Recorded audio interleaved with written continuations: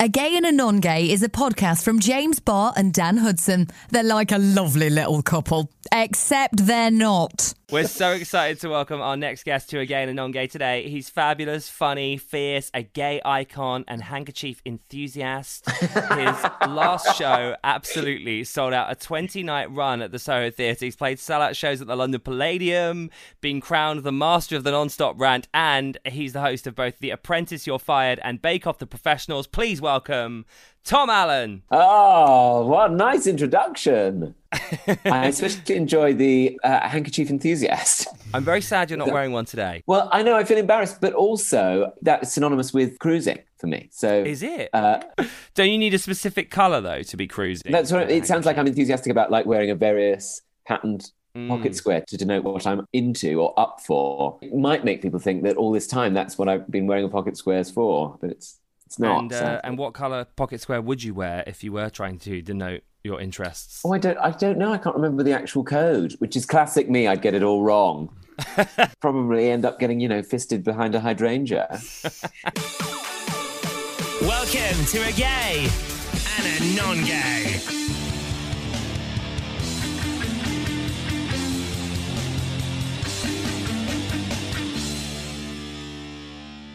I recently saw that you revealed a crush on Baddiel and Skinner, yes, the singers behind the England anthem Three Lions. So That's something. Have you heard from them since you revealed that information? I know both of them a bit, and David tweeted about it, and then I went back to, I was like, I must respond to that later, and then I went back to find it, and I couldn't find it, which made me think he maybe deleted it, embarrassed. I remember, what was it, 96, 97? They were on the television in football kit all the time, and I think my teenage self was like, hang on, I'm very interested in this. What's this? What's all this about? And I would say I've sort of moved beyond it now. Who have you moved on to now? Oh, that's a good question, Dan. There was a point during the pandemic when I thought Hugh Edwards was very attractive. Oh, but his Instagram is fit. Oh, has he got an Instagram? Yeah. So ripped, Tom. Have you not seen it? Hugh Edwards? You need to look at it right now. He is honestly... Oh, my goodness. What an idiot. I'm waiting for the weather with Thomas Schaffernacker. You've got a new podcast coming out, I believe, about regifting. Yes, The Room of Gifts is out right now. Are you a regifter? Yes, definitely. My mum has always had a drawer. You know, one of those divan drawers? Yeah. Divan bed. She's always had a drawer of stuff there. And I've sort of tried to emulate that. And also I like to keep gift bags as well. So, if in an emergency, I can always grab a scented candle, maybe a hand cream, and somebody who needs a gift gets a gift. But isn't the scented candle quite an obvious re-gifting move? If you popped out a scented candle right now, I'd know that was something you were re-gifting. Like this one, you mean? I get them all the time and I'm always delighted. I walk out of the house, someone gives me a scented candle. It doesn't actually matter, does it? If it's a regift, it's still like a generous thing because you still could have kept it for yourself or... Yeah, like who's ever complained about, I don't know, a bottle of wine? I like a thoughtful gift though. I'd like it to be James, tied forget to me it. in some... No? No, too much pressure. Then you've got to be like, thank you, it's such a great... Oh my, you remembered this? And oh my God, it looks just like me.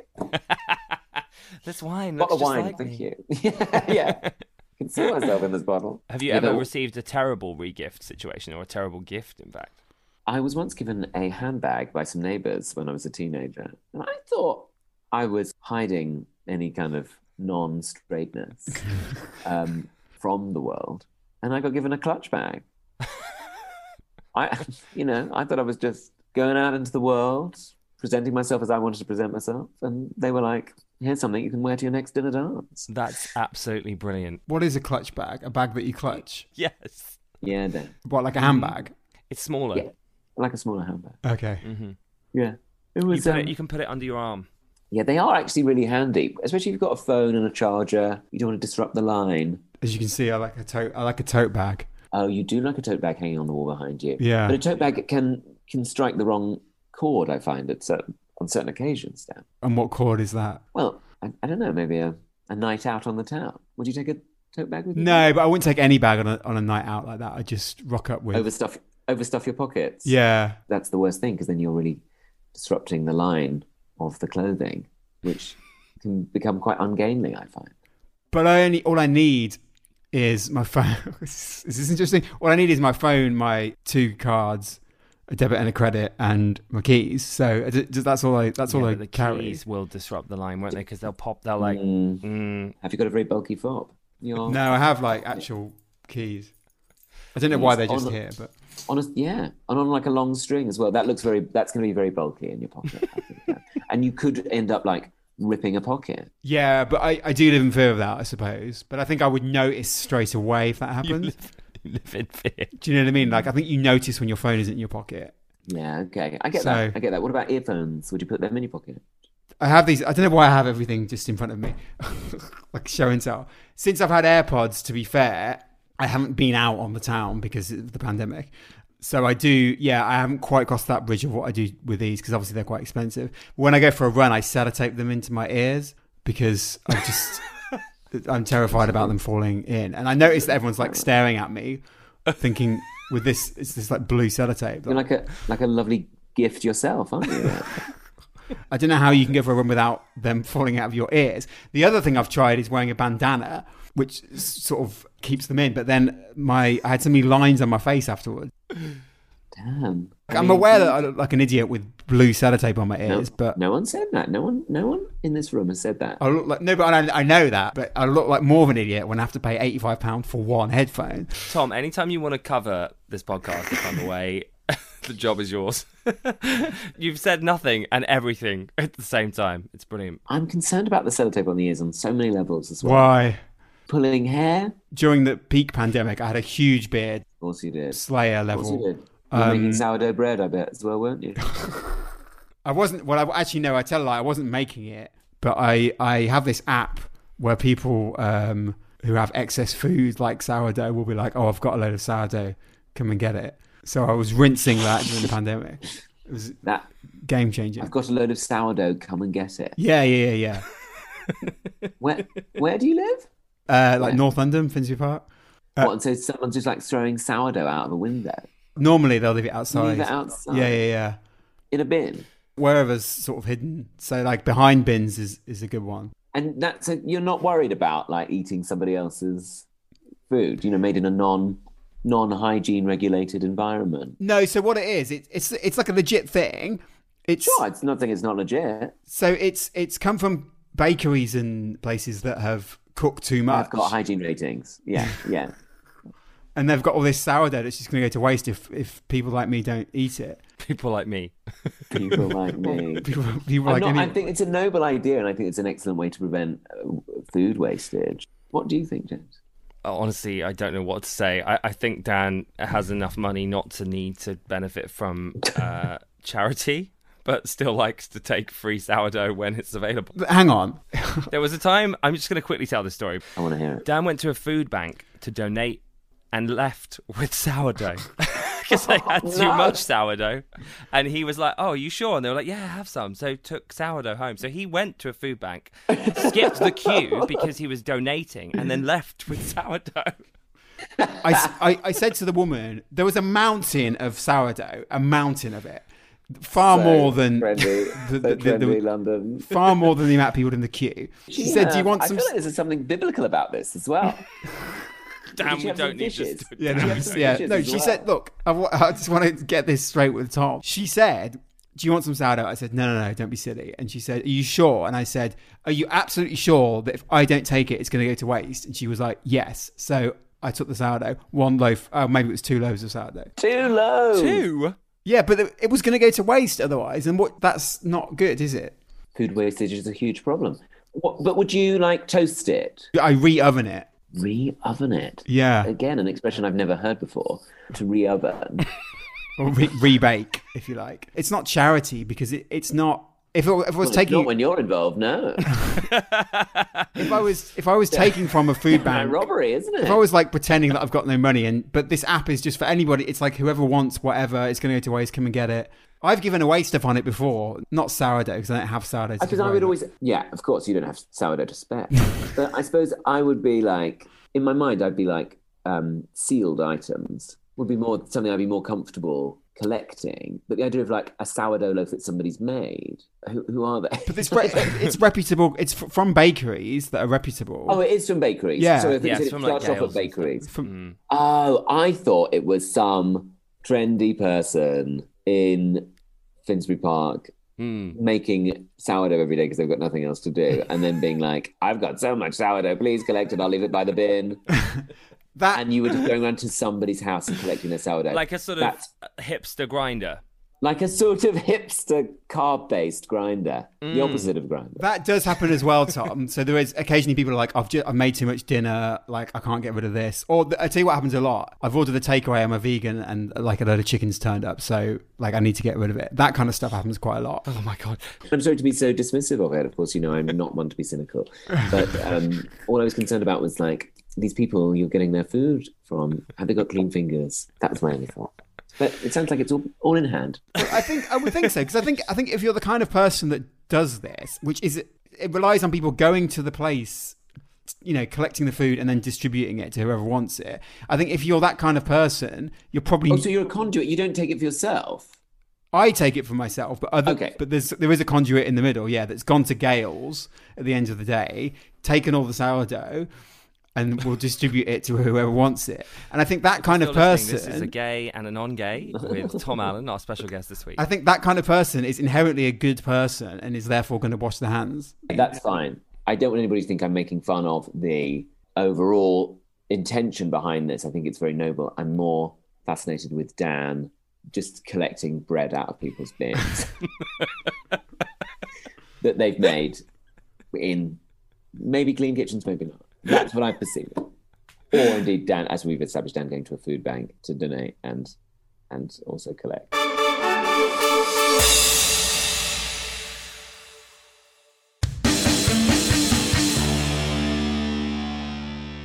Dan's also attended a blind yoga class for blind people, but that's for another day, Tom. A gay and a non-gay. Let's talk about your comedy for a sec, because I'm obsessed with you, and I think you're so funny, and you're the way you joke about gay people and the gay scene is just so on point. I remember at the Attitude Awards, you stood up and went, "Wow, a room of gay people judging each other. Interesting." And it had the biggest laugh of the evening. And I said that.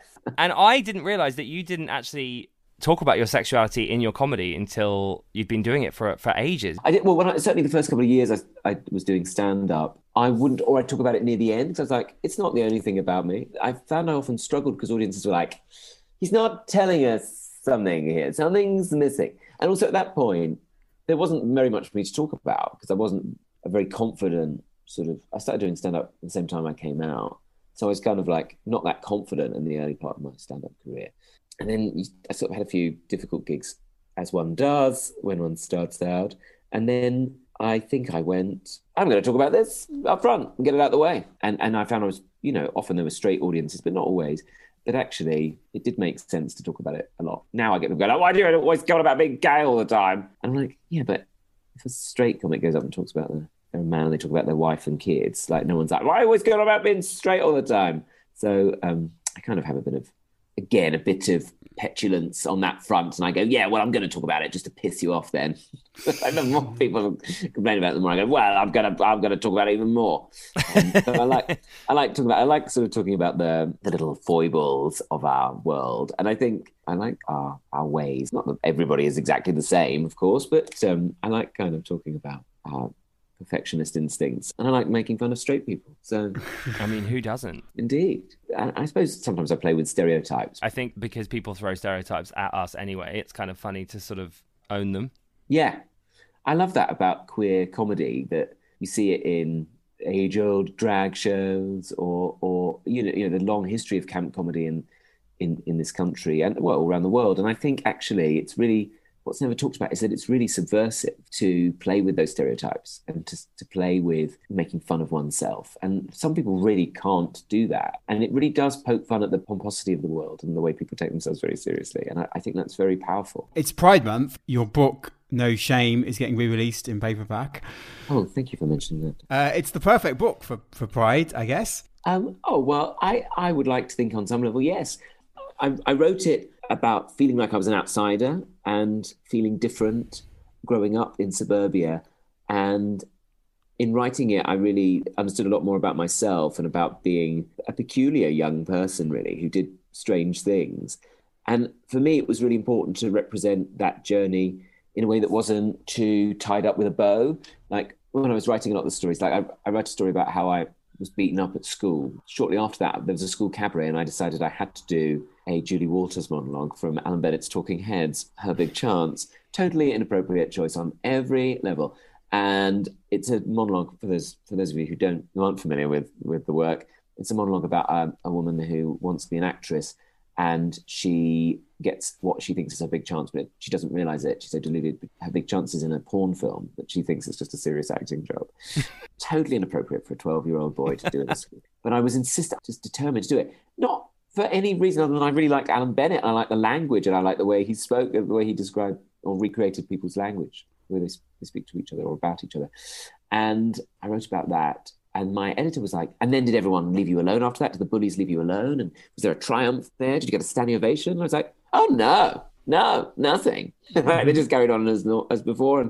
And I just muddled through, and yeah, it was completely the same. For me, that was really important to a show, because I think I found as a gay man, a lot of the things that are represented on television are often quite simplistic. You come out and you meet one guy and then you fall in love. And for me, at least, that's never been the case. And I wanted to show that actually life is complex and our lives are complicated. I think because we have had so few role models in the past and so little storytelling to rely on or to reference, for me, I really wanted to show that life is often quite convoluted and twisted turny, and it's not all tied up with a bow. So yes, it is a good book for bread. Sorry. I was cracking up within the first couple of pages, and the bit that really set me off was there's a paragraph about don't be silly, where in Bromley everything is being silly, from being a vegetarian to taking care of one's appearance, or words to that effect. And that just made me laugh so much, because I just think that's drilled into you at school, isn't it? Yeah. And actually I think that can have a real negative impact if you're constantly told to stop being silly when all you're doing is experimenting with joking around or being a vegetarian. I think it has a real damaging effect. Thank you very much for noticing that. Yeah, essentially it's don't draw attention to yourself, I suppose, is what was being instilled in me. Like, don't do anything too out there. And that came from various places and was actually well-intentioned and was about don't stand out, because that might mean that you get beaten up. And so I suppose that's basically what my parents were saying. But at the same time, it's a very constricting way to be if you're sort of fearful of being ridiculed for being, say, silly. And at school as well, don't be silly. It's very punishing, isn't it? It's a very kind of mean-spirited way of living. And, sometimes I was a very precocious child, and it was probably for the best that I was told to stop being silly. But at the same time, there are times when I think it's, as human beings, it's nice to do things that are a bit out there.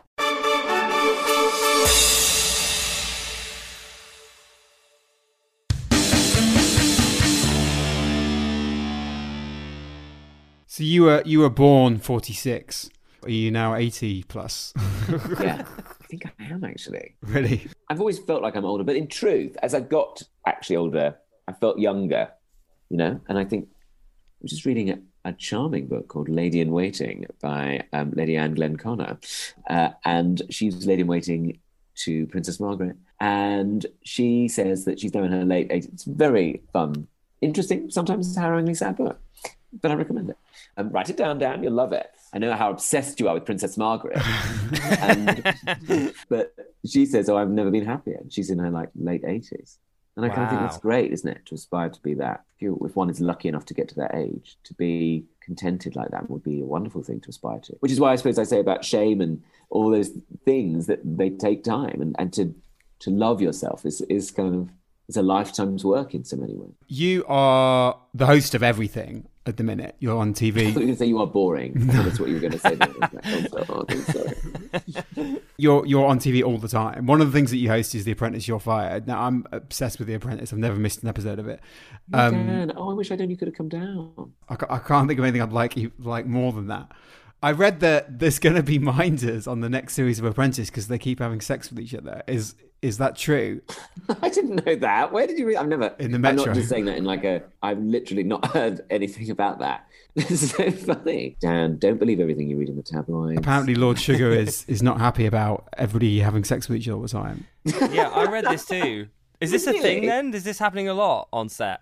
Not on set, I don't think. I mean, offset. not on my set. Although it could be, and I'm just like unaware of it, just busily like going off talking to the cleaners, and I'm missing it. But I don't think so. Do you not get the sense when someone comes through the You're Fired office that they've been shagging X other person, or because sometimes as a viewer you think, how would I get that sense? What, they'd have like dishevelled hair? Their clothes would be on a bit skewy. well, I don't mean that they've just shagged them. Well, my understanding of the process is they like get woken up at sometimes like 4 o'clock in the morning and then dispatched to go and find out what their task is. They then are on the task all day until like 10 or 11 o'clock at night, and then they go to sleep. And I think like the production team is like, you should go to bed because you're waking up at 4:30 again in the morning. And so I don't think there's a lot of time for anything to happen, but I don't know. I'm not in the house with them. A gay and a non-gay. You've also joked before that you don't want to be equal, you want to be better. Do you think gay people are better than non-gay people? Yeah. All this talk of equality, please, no thanks. We're already ahead. I don't want to have to regress back to them. I like the fact that, we have an outsider perspective on the world. I think it's something to be embraced. I suppose that's what I mean. It's sort of, I think that's true. I don't think I've ever seen it as that, but it is good that we have an outsider's perspective and see things differently. When I first came out, and I've sort of then went on to embrace this ever more, but like the sense of like, well, we do have a different perspective on things, and we do kind of get a chance to sort of poke fun at stuff, and we're not confined by the normcore of heteronormativity. I kind of like that. I like that we want to throw brunch. Again, I'm playing with stereotypes. I'm sure people listening will be like, we don't all throw brunch. But I like that. And I like the fact that we get to be more flamboyant and more stylish than other straighter people. Dan, have you brunched? Have you had brunch, Dan? Have you ever brunched? I've done it a lot in America, yeah, but it's American. It's not really a thing over here for non-gay people, I don't think. I think it's always been quite an American thing, hasn't it? Yeah. It's being taken over by hen parties and non-gays here, though, I find. Yeah, I actually went that's to a true. brunch recently, and I thought it was going to be fabulous just because it had the word brunch on it, and it ended up just being like this horrible, straight, misogynistic DJ emceeing over loud music. Oh, how That's not dear. brunch. Was there shakshuka? No. Oh, James, I would have left straight away. No, there was no deviled egg. There was no mimosas. No Bloody Marys? No Bloody Marys, babe. Nothing with an olive? Nothing. No olives. So what was Tapenade? there? It was called a glitter brunch, but there was not one piece of glitter in that entire venue. They served Japanese food Extraordinary. at brunch. A That's brunch. what, like katsu curry? Exactly. A katsu curry, yeah. What time of the day was this? Like midday. Are you sure Yeah, you brunch didn't time. accidentally go to Wagamama's? I definitely did not accidentally go to Wagamama's. When have you been to Wagamama's and seen like an MC screaming misogyny over the microphone? Was it really misogynistic? It as well? was. It was like, shout out if you're single, where are the single ladies? It was very much That's not that. misogynistic. To me, it is. That doesn't make it misogynistic, though, does it? Well, it does to me, because it's like, why are you asking them that? Why does it matter if they're single or not? Are you trying to shag them? Anyway, Tom, it's been an absolute pleasure Yeah. to chat to you. Thank you both for having me. Tom, thanks so much for coming on the podcast. We'll see you at The Apprentice. Yeah, Dan. Out of I'd town. love to have you along. It'd be We're great. trying to shag all the contestants. Dan, it's not like that. That's not what I've heard in the Metro, Tom. You be careful what you read. Dan will save you some sourdough as well. Yes. Yes. Oh, please do. Yeah, I'll bring You you can be some. my conduit. I'll wash my hands first. Wash your hands and we'll have some toast. Find us on your socials. We're at Gay Non Gay everywhere.